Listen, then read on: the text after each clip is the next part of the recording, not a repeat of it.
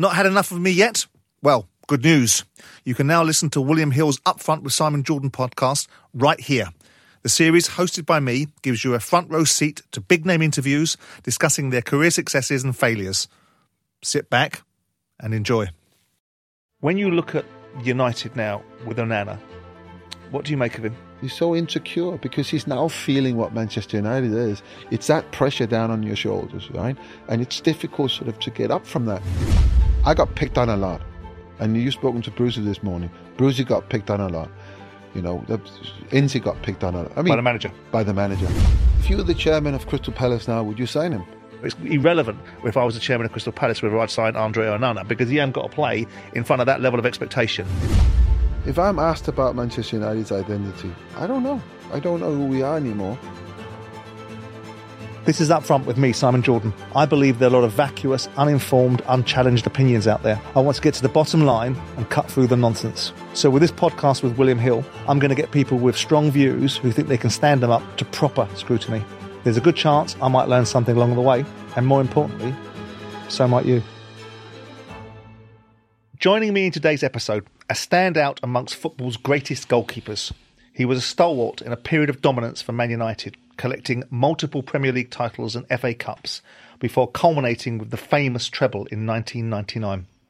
180 clean sheets in his time at Old Trafford, a bane to a host of strikers, the great Dane, Peter Schmeichel. Welcome to Upfront. Thank you, Simon. Nice to see you. Nice to see you. Thanks for that. The last time I saw you was in Qatar. Yeah, it was, yeah. Our paths crossed, and I think you made an observation that someone had mistaken me for you or you for me. So we were in the same hotel. Right? Yes, we were. Yeah. And I came over and said hello, and he said that somebody had mistaken you for me. Right. So what did you think to that? No, I should ask you. What do you think to it? Well, I saw what you was wearing at the time, so I wasn't overly flattered by it. Funnily enough, I thought the same. I didn't like those flip-flops, by the way. I don't wear bloody flip-flops. I spoke to Brucey today about you because I wanted to get a little bit of background, and he was saying that when you first came to United, you know, you didn't know where to live, and you came round to his house for a cup of tea and then bought the house bloody next door to him. Yeah. We were neighbours for 5 years, I think. Yeah, he said. He was... he became him and his family. Janet and Alex and Amy. Because Alex is big friends with your son Casper, right? Yeah. And Amy and my daughter Cecilia as well. But they became very, very important to my family and how quickly that we managed to settle in. They were very, very generous. Instrumental in that, yeah. And you know, I'm forever thankful. For he their spoke very highly of you. I'll tell you a bit later on when we're discussing various aspects and facets of your character, what he said about you. One of the things that we do, Peter, when we're sort of setting this up, is try and understand what made the person that sits in front of me now the career that you had, and get a little bit into their background. And yours seems to be quite a remarkable background in lots of ways. Because given the makeup of your family, given the circumstances that your family found themselves in, which is in Poland in the late 1930s, the Second World War breaks out, awful experiences for your grandparents, and ultimately for your father, with his mother being taken away as a result of the Russians and their belief systems. And you were born as a Pole. I was actually a Polish citizen when I'm born in Denmark. I didn't realize that until many years later, and I can't even remember how I found out. But when my father passed, I helped out in sort of clearing out his office and stuff. His estate, yeah. And I found, you know, all the documents from back then when he'd applied for Danish citizenship in the end of the 60s, and he was granted it. And in that granting of citizenship to him, me and my sisters were granted citizenships in Denmark as well. Right. You know, but I was actually born Polish, yeah. But even more remarkable than that, perhaps, revelation was the revelation that your father's departure from Poland to come to Denmark came with a condition, didn't it? That he had to become a spy. He was a spy. Well, he was a spy at the lowest level you can be a spy at. So my father was he was a musician. Yep. He was trained in the Royal, or not the Royal, but the music school in Warsaw, and ended up in one of the summer villages where people came to in the summer. Very cultural place called Sopot. That's where I met my mother. Right. And she would come to and from now and again. And the longest period she had there was about 6 months. And in that 6 months, she left pregnant and told my father to make his own way to Denmark. She didn't want to bring kids up in Poland. Your mother's Danish, right? My mother is Danish, yeah. So she didn't want to bring kids up in Poland. She wanted to go back to Denmark and bring kids up, or bring her kids up. So she basically said, make your own way. And he applied and, did everything he could to get out in what, I don't know if you can describe it as a legal way, but, and he weren't granted permission to leave. But if he agreed to spy for Poland, he would be given permission. And, being a musician, being an artist, being a cultural person, I mean, that was the furthest away from what he could think about himself. So he never agreed until the point where he realized, if I don't agree to do this, I'm never going to leave Poland. I'm never going to come up to Denmark. I'm never going to. They were married at this time as well. I'm never going to get to my wife and my kid. So he agreed, and he was sent to spy school in Warsaw, and was sent to Denmark. Right. He was never big on talking about his time in Poland. He never taught us Polish. Right. When he eventually got to Denmark, he left Poland behind. Very quickly, he learned the language in Denmark. One of my father's big passions was boxing. Really? And I was involved in the Super Six. Remember the Super Six boxing tournament that was in was it 8, 9, something like 2009.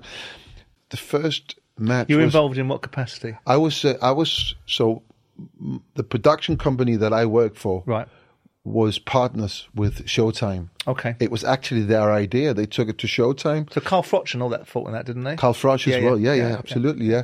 So what I did, I was presenting the Danish boxing programs. Oh, really? So yeah. By the way, I had the great pleasure of being in Nottingham when before Carl Froch fought Mikkel Kessler, the Danish guy. Yeah. What a brilliant guy he is. Yeah, he is, I mean, wow. So I took him to the first fight, which was in Berlin. Uh-huh. So we were there for a couple of days, and we went for a walk one of the days, and all of a sudden he says, "This has changed." And I'm like, "What do you mean it's changed?" Well, when I came from Warsaw, they sent me via Berlin. So, and at the time I was here, they were building the wall. The wall, yeah. They were building it. And I'm like, whoa.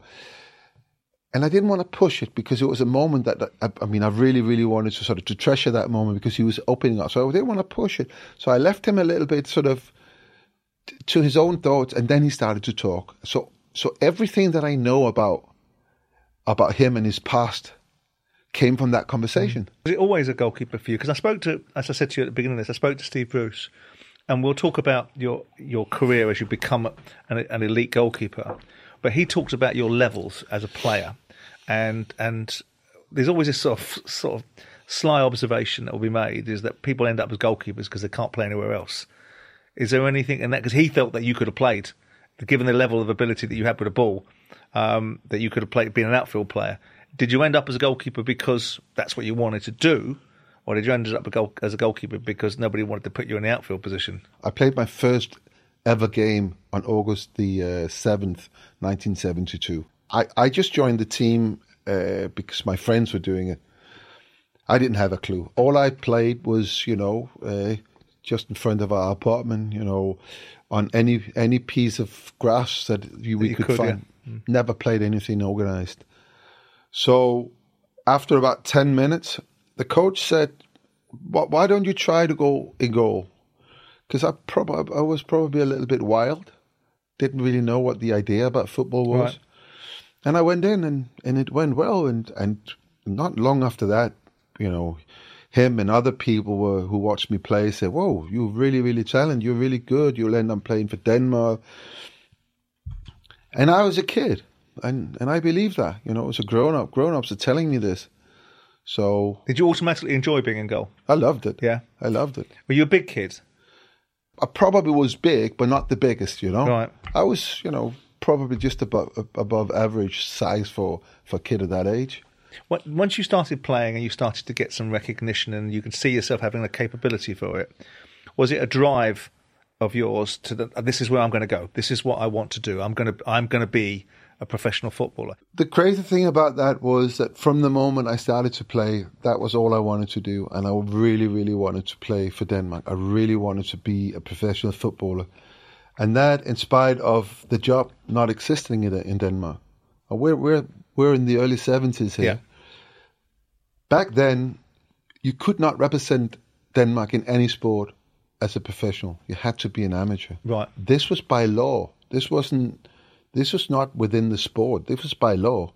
Right. And that law got changed in 1978. And of course, straight away there was a football club signing players. You know who the first player ever to sign a contract in Denmark was? Bobby Moore. Was it? Yeah. Oh. He signed for Herning. He was the first player to sign a professional contract in Denmark. And the first season of full-time professional football was by one club in 1986. That was Brøndby. Brøndby went full-time. Right. I joined the club in 87, so the next year, and I literally had to take a 1/3 pay cut to become a professional. And I didn't care. I honestly did not care, because the only thing I wanted to do was to play football and be a professional football player. And I knew, if I put all the hard work in, made all the right moves, applied myself to the best possible place, which was Brøndby, mm-hmm. that I would have an opportunity to make it into Europe. And I was really up against it, because Danish goalkeepers weren't perceived that way. Not really. And in all fairness, all I really, really wanted to do was to play for Manchester United. But I was going to ask you that, because it says that when you're a kid, you're growing up in Denmark, and all you're doing is look at Man United. Yeah. And I'm looking at that thinking, why would that be? In the 70s, United are getting relegated in 1974. The best they've done is win an FA Cup in 77. Liverpool dominating English football. Why Man United? My father always claimed to be a Man United supporter. Right. And not a Man United supporter that would, travel and watch the games, but, and I think it comes from what happened in the 58 with the plane crash in Pune. Okay. I think he got sympathy for related the club, to it. And therefore, in a way, Manchester United became something in his subconscious, if you like. So when it came to football, that was a team that he wanted to support. And of course, in 68, win the European Cup, and the players are in the team, the names, Bobby Charlton, George Best, Dennis Law, they're special names. And I think in a way that, my father must have spoken or talked about it or whatever. They've just been there. And it permeated your psyche. Exactly. Yeah. Going into the realms of your position on the field and talking about goalkeeping, it's a unique position, and I think it's beginning to become a much more valued position. And I've got strong views on why Nottingham Forest were successful in the 70s. I think the key signing was Peter Shilton, and it made them kick on from there. But I suppose the overriding question is, from talking to a great goalkeeper, is what makes a great goalkeeper? What are the key attributes of a great goalkeeper? You have to look at the team that you have. Well, I think a lot in football, and you know this from having your own football club, that identity is key to everything that you do. If you don't have an identity, if people don't know who you are, people within the club or within a company don't know who you are, what you're supposed to be, and how you're getting there, I don't think you get anywhere. So when you look at football teams, we talk about who's the best goalkeeper in the world. I get asked this question all the time, and I never answer that question. And the greatest example, I've used this over the years, was to take the two Manchester clubs when David De Gea was there. Yeah. So if you swap the goalkeepers in those two teams, so David De Gea played for Man City, and Edison went the other way. Edison played for Man United, none of those teams would be able to play the way they played. Right. So Pep's built this team. But was that relatable to your time, though? Because ultimately, it's changed now, hasn't it? I mean, goalkeepers, if you look in the 70s, where in this country we were perceived to have the best goalkeepers, Clement, Shilton, Joe Corrigan, Phil Parkes, Mervyn Day, a whole raft of goalkeepers, but they got the ball, they booted it up the field, and they stopped people from putting it in the back of the net. That was the perception of a goalkeeper. That was his job. But you're saying that your view is that actually the identity of the team, the way that the team plays, can actually define how great a goalkeeper can be. Yeah, first of all, I think it's important to state that the fundamentals has got to be there. Keep the ball out of the net, yeah. Keep the ball out of the net. That is it doesn't matter what else your job is. That is your first thing. Yeah. Keep the ball out of the net. Limit the opportunities for your opponents. That means you have to talk to your defenders. You have to maybe come, it's difficult now, but, come for crosses, control your box. All of these things, for me, are still the most important thing. Yeah. One of the observations that are made about you guys often, and excuse the language but understand the meaning, is that you've got to be a bit screw loose, because to put yourself in the way of some of the confrontations that you have to go down at the feet of a striker and put yourself in the way of challenges, all makes you have a unique mindset. And that's what I'm trying to understand from you about a goalkeeping perspective, because it is a unique position. It's different from any other position by its very definition, because you're in a position on your own. It is. It's different. You are the last man there. You are the only one in the team that is not in control of what you have to do. You are completely reactive to everything that happens, where everybody else at some point can be proactive and do stuff. Okay, it's changed a little bit now with goalkeepers being more involved in build-up play, but you have to keep you got to be focused, keep your concentration at all times, and then put yourself in the best possible position that you can for when something happens. That means you got to predict a little bit, and you have to react. So predict and react is different to the rest of the team, really. And then, of course, this is why I said this about Brucey. It was fantastic, him and his family helping us settling in. But Brucey and Pally helped me settle in the team, and again, I'm internally grateful for that, because I had my style of play. They've all of a sudden had somebody different behind them they'd never had before. I did talk a lot, and I wanted them to defend in a specific way. I absolutely hated being under pressure. Didn't like it. I didn't like it when we were, camped in our box and the ball was flying in and out. And I didn't like that, because anything can really happen, a slight deflection and then the ball goes there instead of there, and all of a sudden you're out of balance and you haven't got a chance of saving whatever comes to you. I like them being further up the pitch. Yeah. And in order for them to do that, they had to absolutely 100% trust my ability to govern that area behind them. He said to me, there was, this, when I was getting, we used to have ding-dongs, myself and Peter, and he said there was almost this feeling that if he got a shot on goal, he was aggrieved. He would be very irritated and very irascible with us if we allowed a shot on goal. Yeah. Yeah, it goes back to something else he said, keeping myself in the game, and also probably I didn't really have an idea of how to behave. Should I smile? Should I celebrate? Should I laugh? I don't like when goalkeepers make a save now and they celebrate. It's like they've scored a goal.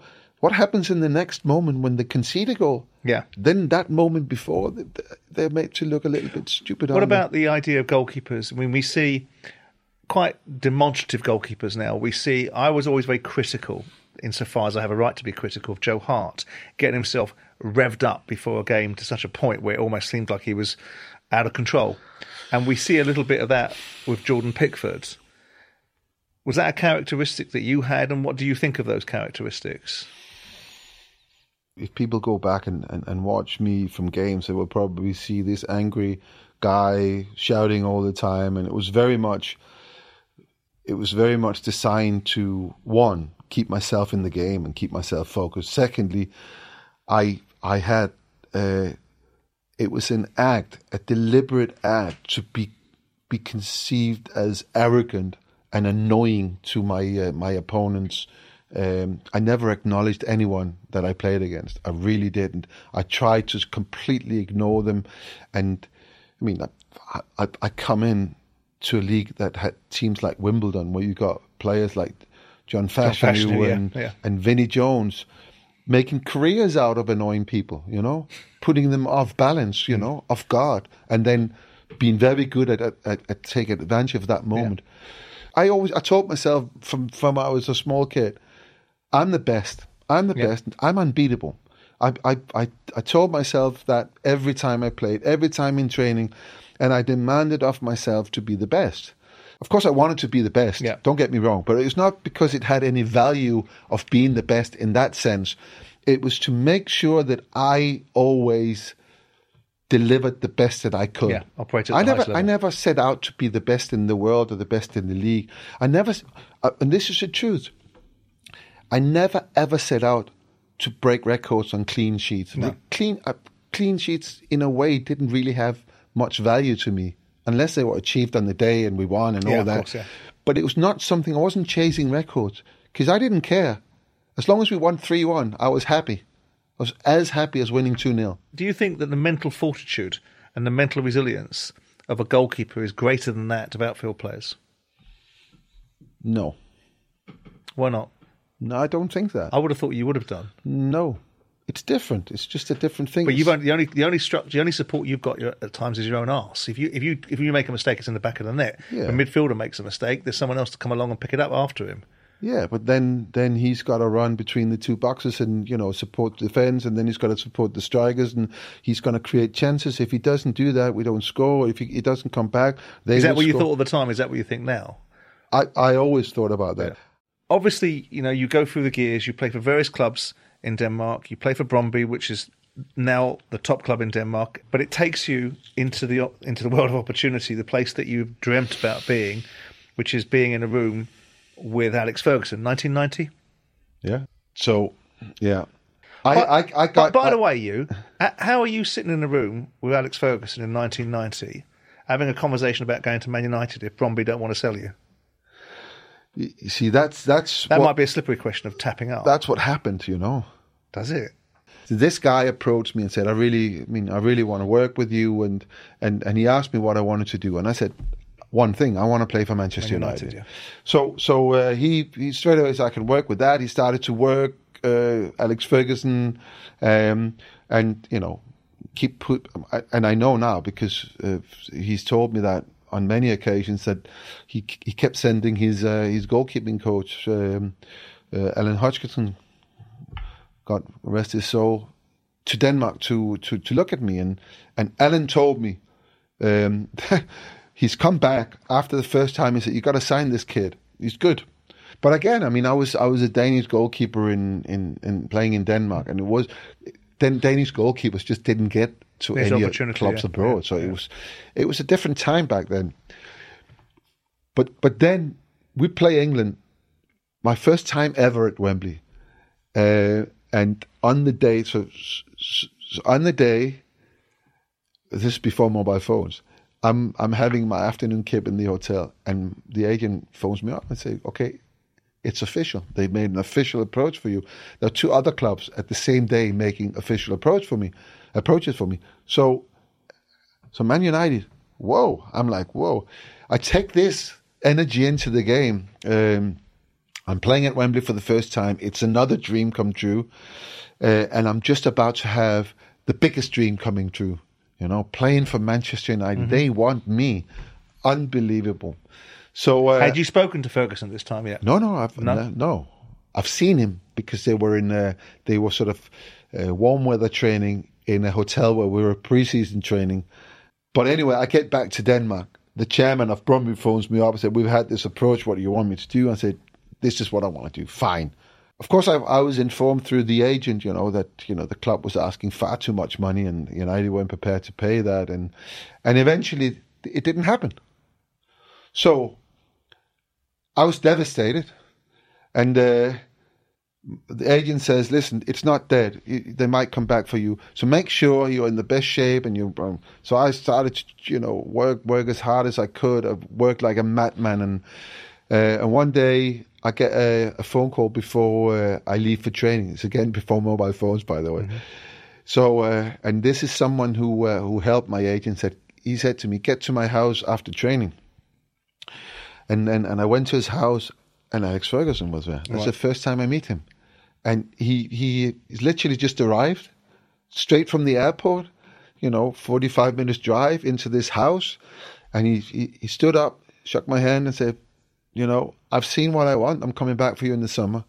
Make sure you play well. And see you next year. Shook my hand and left. And I'm stood there thinking, whoa, what just happened? So I kind of knew this would have been sort of September time. Right. I kind of knew 1990.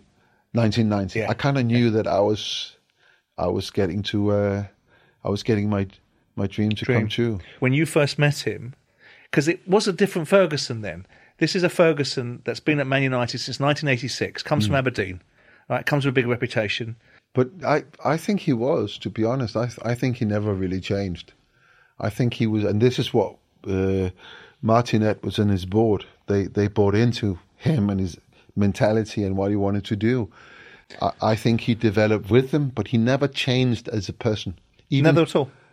Even this day today, and I would say this, and I mean this, he is the nicest man you'll ever meet. He is the nicest man, and I could not have wished for a better manager to work under the pressure that it is to be a Manchester United player. This guy was brilliant in every department. Yes, he was tough at times, but he was also kind and nice and an arm around the shoulder. I've never experienced, for all the years I've known him, I've never experienced him not having time for me. I spoke to him the other day. What? Not even? I'm going to ask you this question about your altercation with him. You have a major altercation with him in '94. Because there's two things. Yeah, First of all, from what I understand, you put your United career in jeopardy there. How do you get involved in a major confrontation with Alex Ferguson? I think what you have to understand is that I came off the pitch. We were 3-0 up in no time, and we should have been 7-0 up, and we ended up drawing 3-3. And I kind of felt that I kept us in for the 1 point, and you don't get time to cool off before you get into the dressing room, and then it's me that's being picked on. I was one. I got picked on a lot, and you've spoken to Brucey this morning. Brucey got picked on a lot. Ince got picked on a lot. By the manager. By the manager. Yeah. Pally. Is that because you're the strongest characters in the dressing room? Because of that, and I understood that. I've been there long enough by this time to understand that. But on this day, my brain is just fried up, completely, and I just couldn't take it. Why me? Look around. I'm thinking, look, you could do that to literally everyone in here, but not me, because I kind of kept us in it. That was my feeling, right? And that's why maybe I ended up to. And this is just one thing. It's one thing out of 8 years. It's one thing, and he calls me into the office at the next time we meet, which is on the Monday. This is a Saturday. What did you say to him in the dressing room? You've blown up him. You see, this is it. I'll go as far as say I said very, very things I shouldn't have done. But I'm one of these guys. I think whatever happens in the dressing room stays in the dressing room. We all after games, training, whatever. We all have different ways of dealing with. Was he challengeable? Because the perception of Ferguson is that's what I'm. Okay, brilliant. Put aside the nuance of what you did and didn't say, but as a manager, the perception of Ferguson is this is what you do. You do as you're told, and if you don't do it, you get out the door. Yep, David Beckham, whoever else. But that is two different things. That's two really, really different things. So, could you argue against him? All the time. Was he looking for it? In front of others? All the time. In front of others? In front of the dressing room. Right. All the time. In a way, he respected you. But you had to be right. Only this one time was the wrong time. Right. I didn't realize it. And yes, I know why it's out there, because I put it out there in my book myself. And the reason I put it out in my book was in many ways to take responsibility for that, because that was very, very stupid. But it's also in a way to give an example of why this guy is so unique, why Sir Alex Ferguson has achieved what he's achieved. Because he calls me into the office the next time we're in, which is Monday morning, and he says, "You were out of order, and I have to let you go."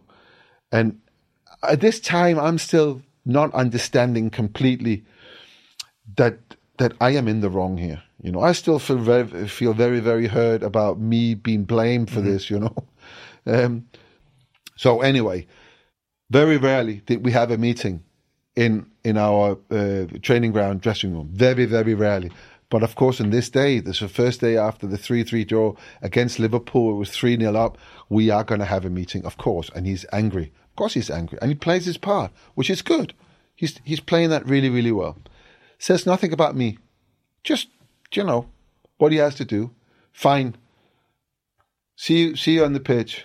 And he leaves. And I then go, "Wait, guys, I just want to say I'm sorry about whatever I did on Saturday. I embarrassed you. I embarrassed the manager.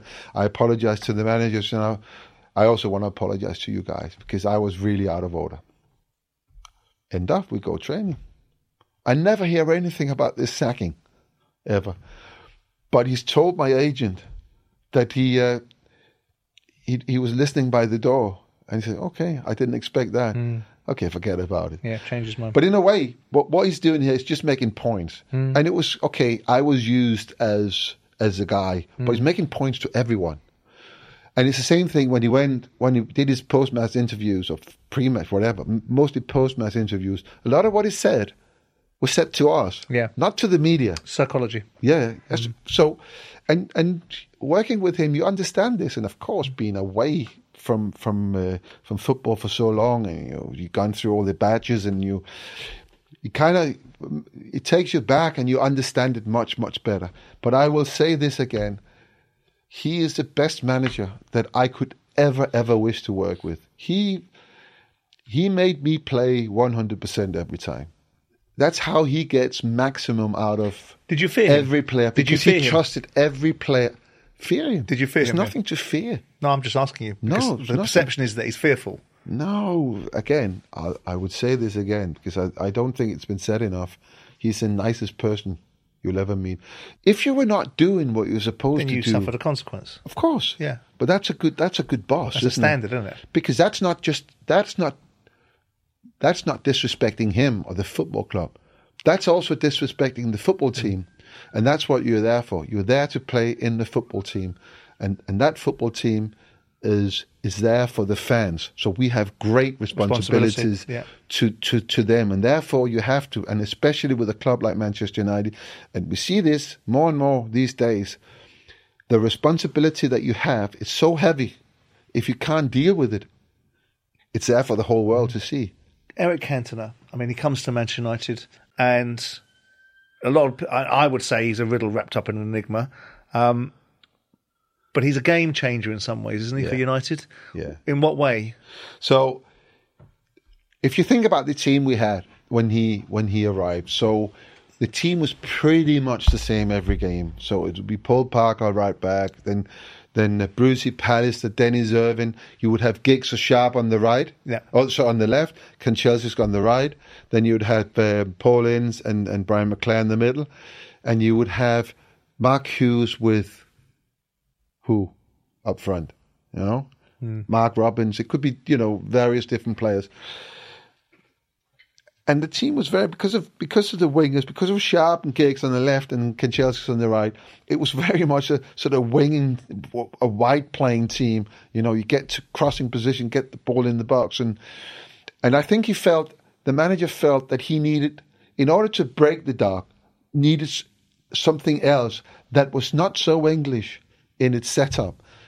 So he needed to have something playing down the middle. And he's looking at Cantona. I'm sure he's been looking at him from when he arrived at Leeds and thinking, wow, I want this player. And all of a sudden, we have a completely different way to play in as well as what we've already shown as our great strength. So we were quick in turning the game around. The pace we had on the wings, the understanding of the strikers being in the right position for the crosses. All of a sudden, you have this guy who can play little 1-2s, and you could actually play him in any way, and he would keep the ball.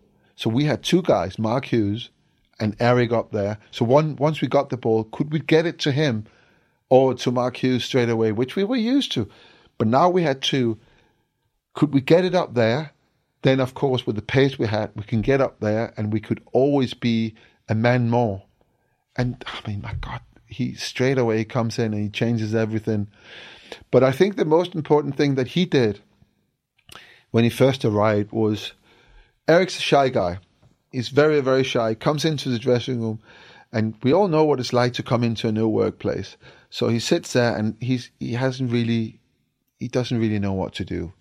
So what he does is he takes a ball and he goes out onto the pitch. And at the Cliff training ground, behind one of the goals, there's a wall, a brick wall, and he starts sort of to kick the ball up against the wall, half volleys, chest it down, And the Cliff training ground, the canteen, the coach's room, and the physios all had windows facing that pitch.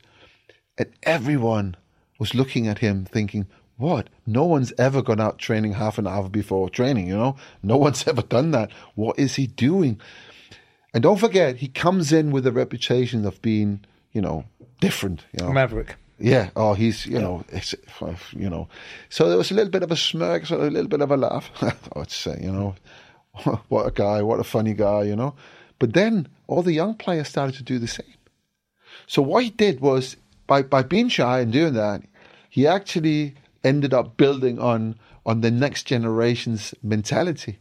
And then, of course, we all know what he did on the pitch. Were you chairman of Crystal Palace on that day? You mean when Eric Cantona did the Kung Fu kick in 95? No, I wasn't chairman, but I was at the game. Oh, my God.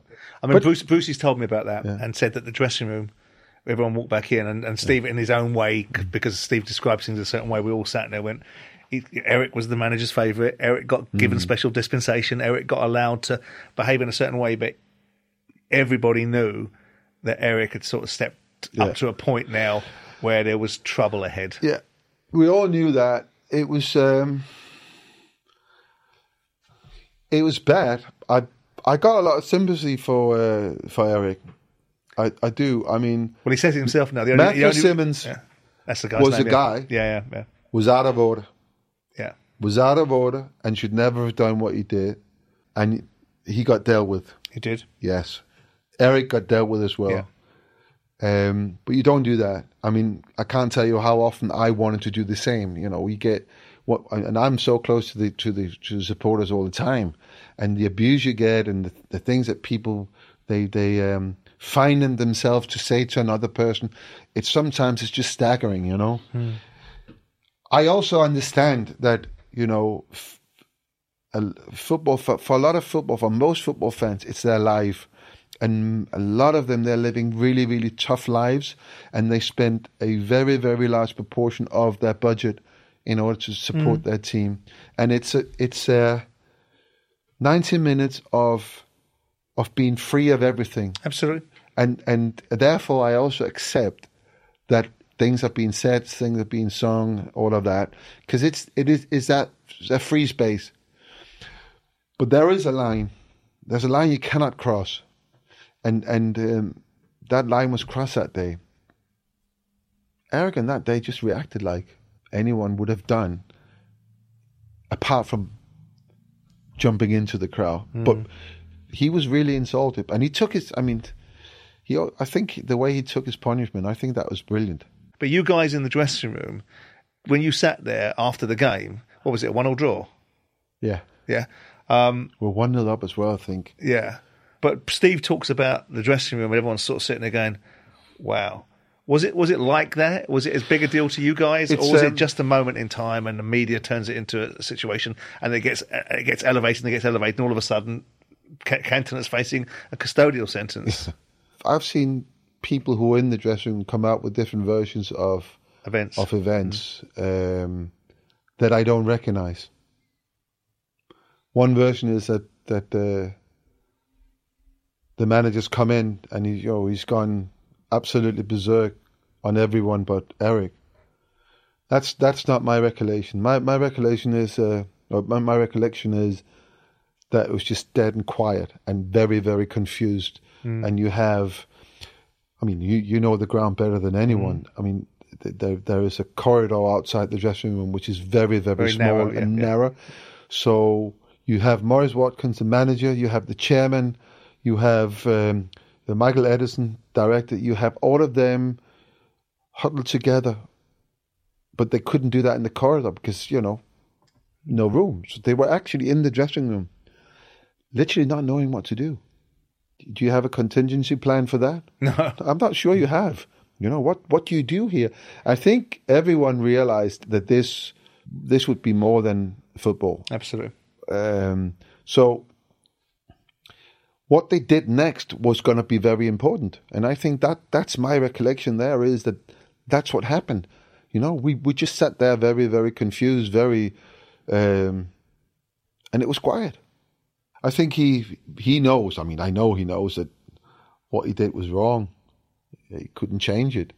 But I think how he handled it and how he did it afterwards, dignified. Yeah, interesting to see that he says the other day. I saw him say the other day on an interview that my only regret is I didn't hit him hard enough. Yeah. Right. But talking about recollections and experiences, I want to talk to you about your relationship with Roy Keane. And I want to read you a quote from Roy Keane to see what your reaction to it is, which is, Peter Schmeichel was a poser.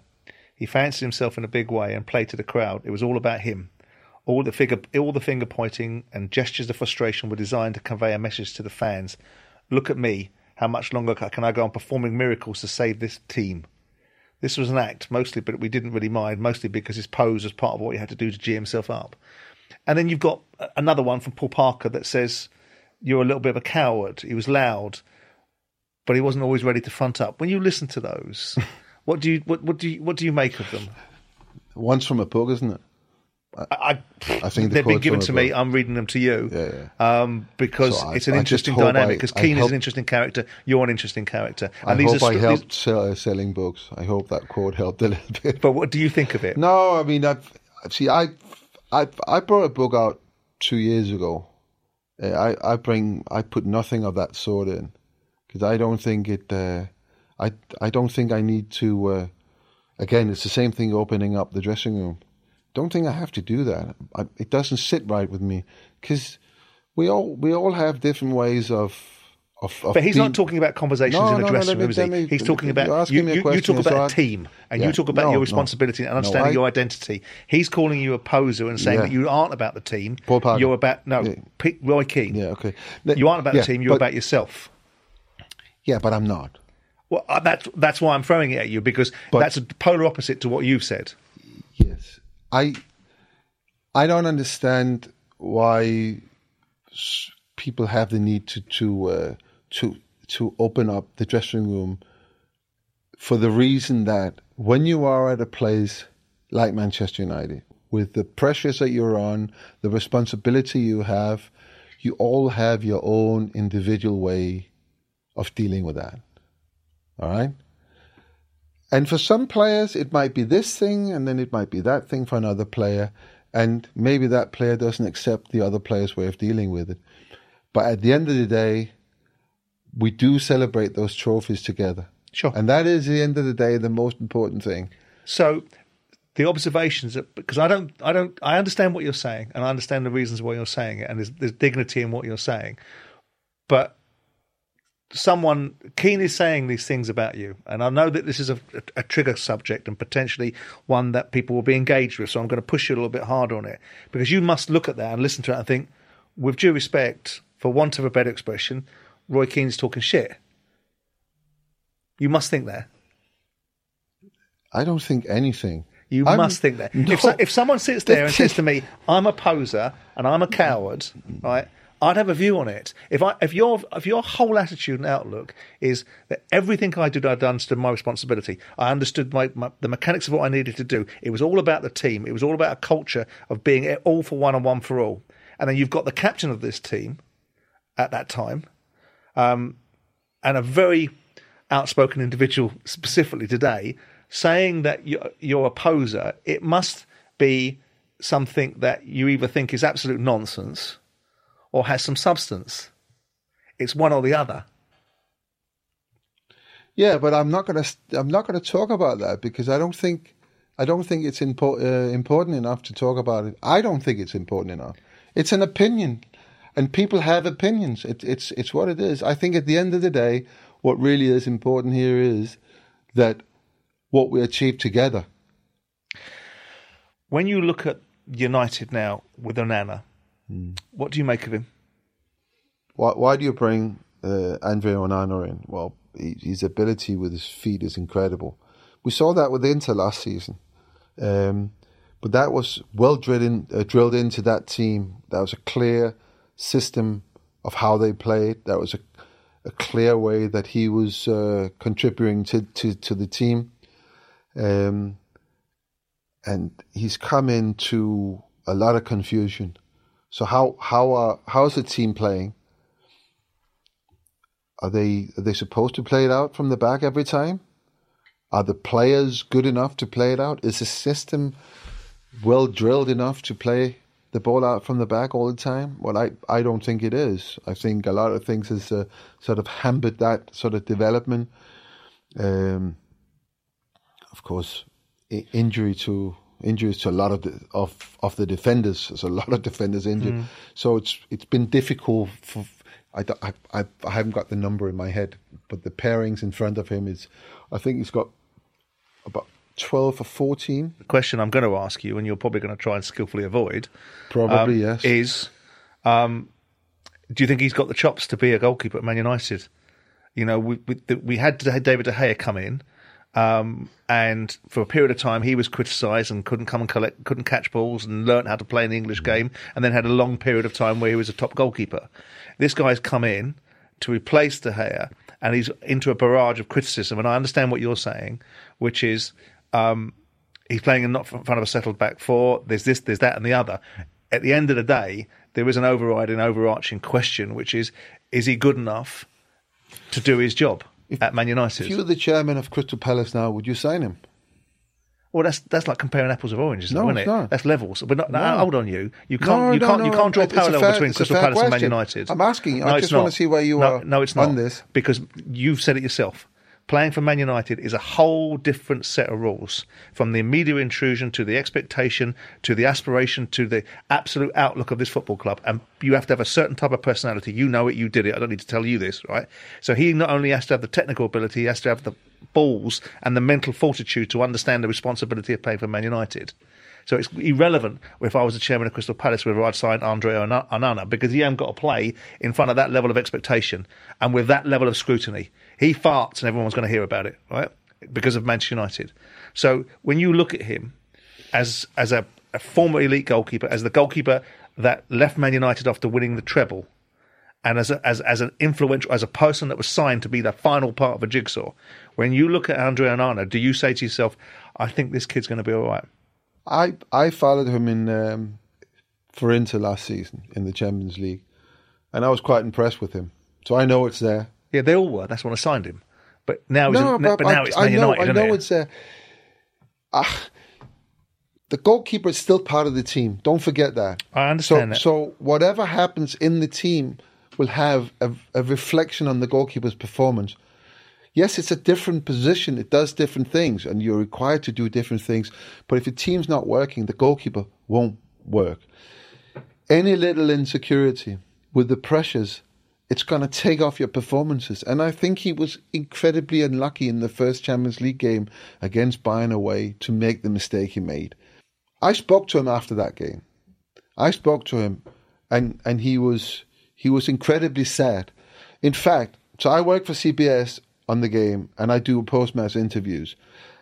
And I got Andrew Ward, who's the director of communication for Man United, coming up to me and say, Andrew wants to speak to you. So he comes in on his own, and he wants to apologise. And I get that. I love that. I love the fact that he came out and took responsibility for that on his own. I didn't have to drag him in there. Nobody from the media had to drag him in to do an interview. He was quite prepared to do that himself. And then I met up with him again as he's leaving And I said to him, you know, playing for this football club requires something. I've seen you at Inter. I know you have it. So don't take anything that you will read in the next couple of days for anything other than it's what happens. The art of being a goalkeeper for Man United is that you do make mistakes, and we all do. We've all made mistakes. Everyone has ever been in goal for Man United has made a mistake. The art is that the next second it's forgotten about. You simply take it and put it away and move on to the next moment. If you don't, you will make a mistake in the next moment. So I said this to him. And then after the game, when you're trying to go to sleep at night, you know, whatever, you know, play it through your mind again. You know, think about where were you, how was your balance, all of these things.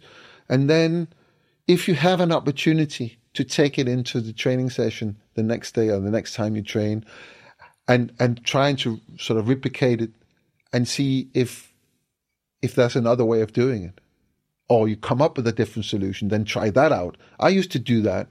I make mistakes in every game, and not every time it cost a goal, but you know, you get out and you know, to a ball where probably it would have been better Brucey dealt with it, or you know, you sort of you create a little bit of confusion. You do something, you know, and that's what I said to him. And then of course we had the next game was the Galatasaray at Old Trafford, and of course we lost that game. And I went up to him after the game. I've done all my interviews, and he was stood there in the tunnel. And I spoke to him for about half an hour, and I just said the same thing, and I just kept saying it. And he was, at this point, he's so insecure because he's now feeling what Manchester United is. It's that pressure down on your shoulders, right? And it's difficult sort of to get up from that. And I said, you just relax about it. Think about where you are. Think about what it is you're doing, and just try to do better. But you have to forget when you concede a goal. You have to get it straight away. You cannot take it into the next moment. And I can see in one of the goals you conceded today, you did bring it on. It created something. You did something immediately after that is not in your game. You can't do that. You have to stay strong. So, I don't know what to say. If you ask Andre himself, are you happy with your first 6 months of Manchester United? I assume that he says, no, I can do a lot better. And we've seen him do better. We've signed him. We signed him because he can do better. We know we can do better. So I hope that he's going to do better. But I'm not going to put you know, all the responsibility on his shoulders, because I think that would be so wrong. I think the team hasn't functioned. There's a lot of things that hasn't been great there.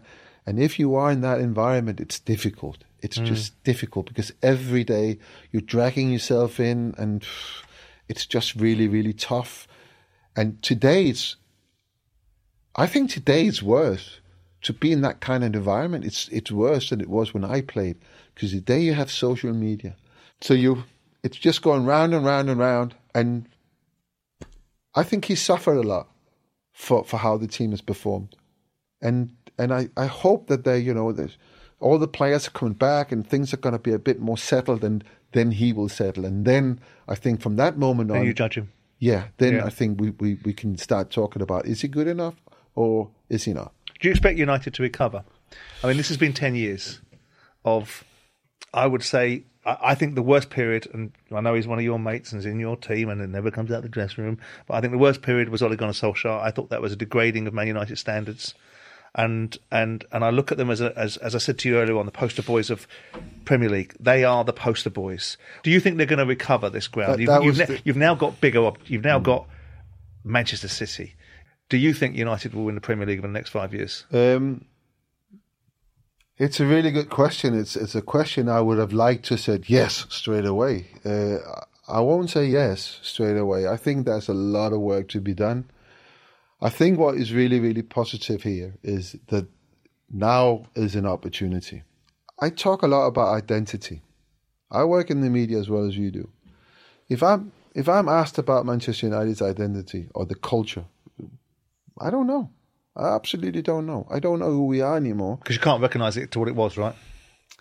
It was built up by one man who added on slowly year on year and year and year and year. And then he left, and then we think that we can just get somebody in to do it. I disagree with Ole. And of course you expect me to disagree with Ole. Yeah. I don't think it was the worst thing. I think there's a couple of others that were even worse. The guy that came after him, was... Well, Ralph Rangnick. Yeah, but that was 15 minutes. But still, what you can do in 15 minutes, can have a really bad influence on what happens in the next 5 years. I think a couple of the big-name managers that came in... Mourinho and Louis van Gaal. But they came in for themselves. And that's how they worked. And I respect that. And both of them have achieved great results of being who they are and sticking to their principles. But you can't come in and change Man United to suit your style. You have to respect the football club and what the football club is made of. So for all of a sudden you don't have a supply line through the academy because it's not interesting for any of them. They know they're going to be in the job 2, 3, 4 years. So they're not going to spend time on that. They're only going to spend time on the first team. And they make that team the all-important thing of a football club, which has always been more than that. And with that disappears a lot of the roots, if you like. A lot of the roots, it becomes unimportant to become a Manchester United Academy player because no one gets through the academy to the first team anymore. I never thought that we were right in being a club that just bought the players. Never. It always sat a little bit wrong with me, and also realizing when Sir Alex left, realizing that coaches always want their own players in. They never come in and want to work with players that are there. Yeah. They want their own players in. So all of a sudden you have so many players, and some of them done well in certain leagues, but they come into Manchester United with a coach that doesn't know what it means to be a Manchester United coach. And all of a sudden you have a lot of players there that are not good enough to play in the team because it's different, Manchester United. So I hope all of this is going to change, but it's going to take a little bit of time, develop them into proper Manchester United players. So the last question then is, for this, given it's the subject matter of Manchester United, and we're finishing it on this last question, do you see Man United within the next 5 years winning the Premier League? If it's status quo, I don't think so, no. But if there are changes, there might be a slight chance, yes. Time will tell. Peter Schmeichel, very much enjoyed seeing you today. Thank you for being so upfront. Thanks, Simon. Up Front with me, Simon Jordan, is brought to you by William Hill. Future episodes can be found on YouTube, Spotify, or wherever you find your podcasts. 18 plus, please gamble responsibly.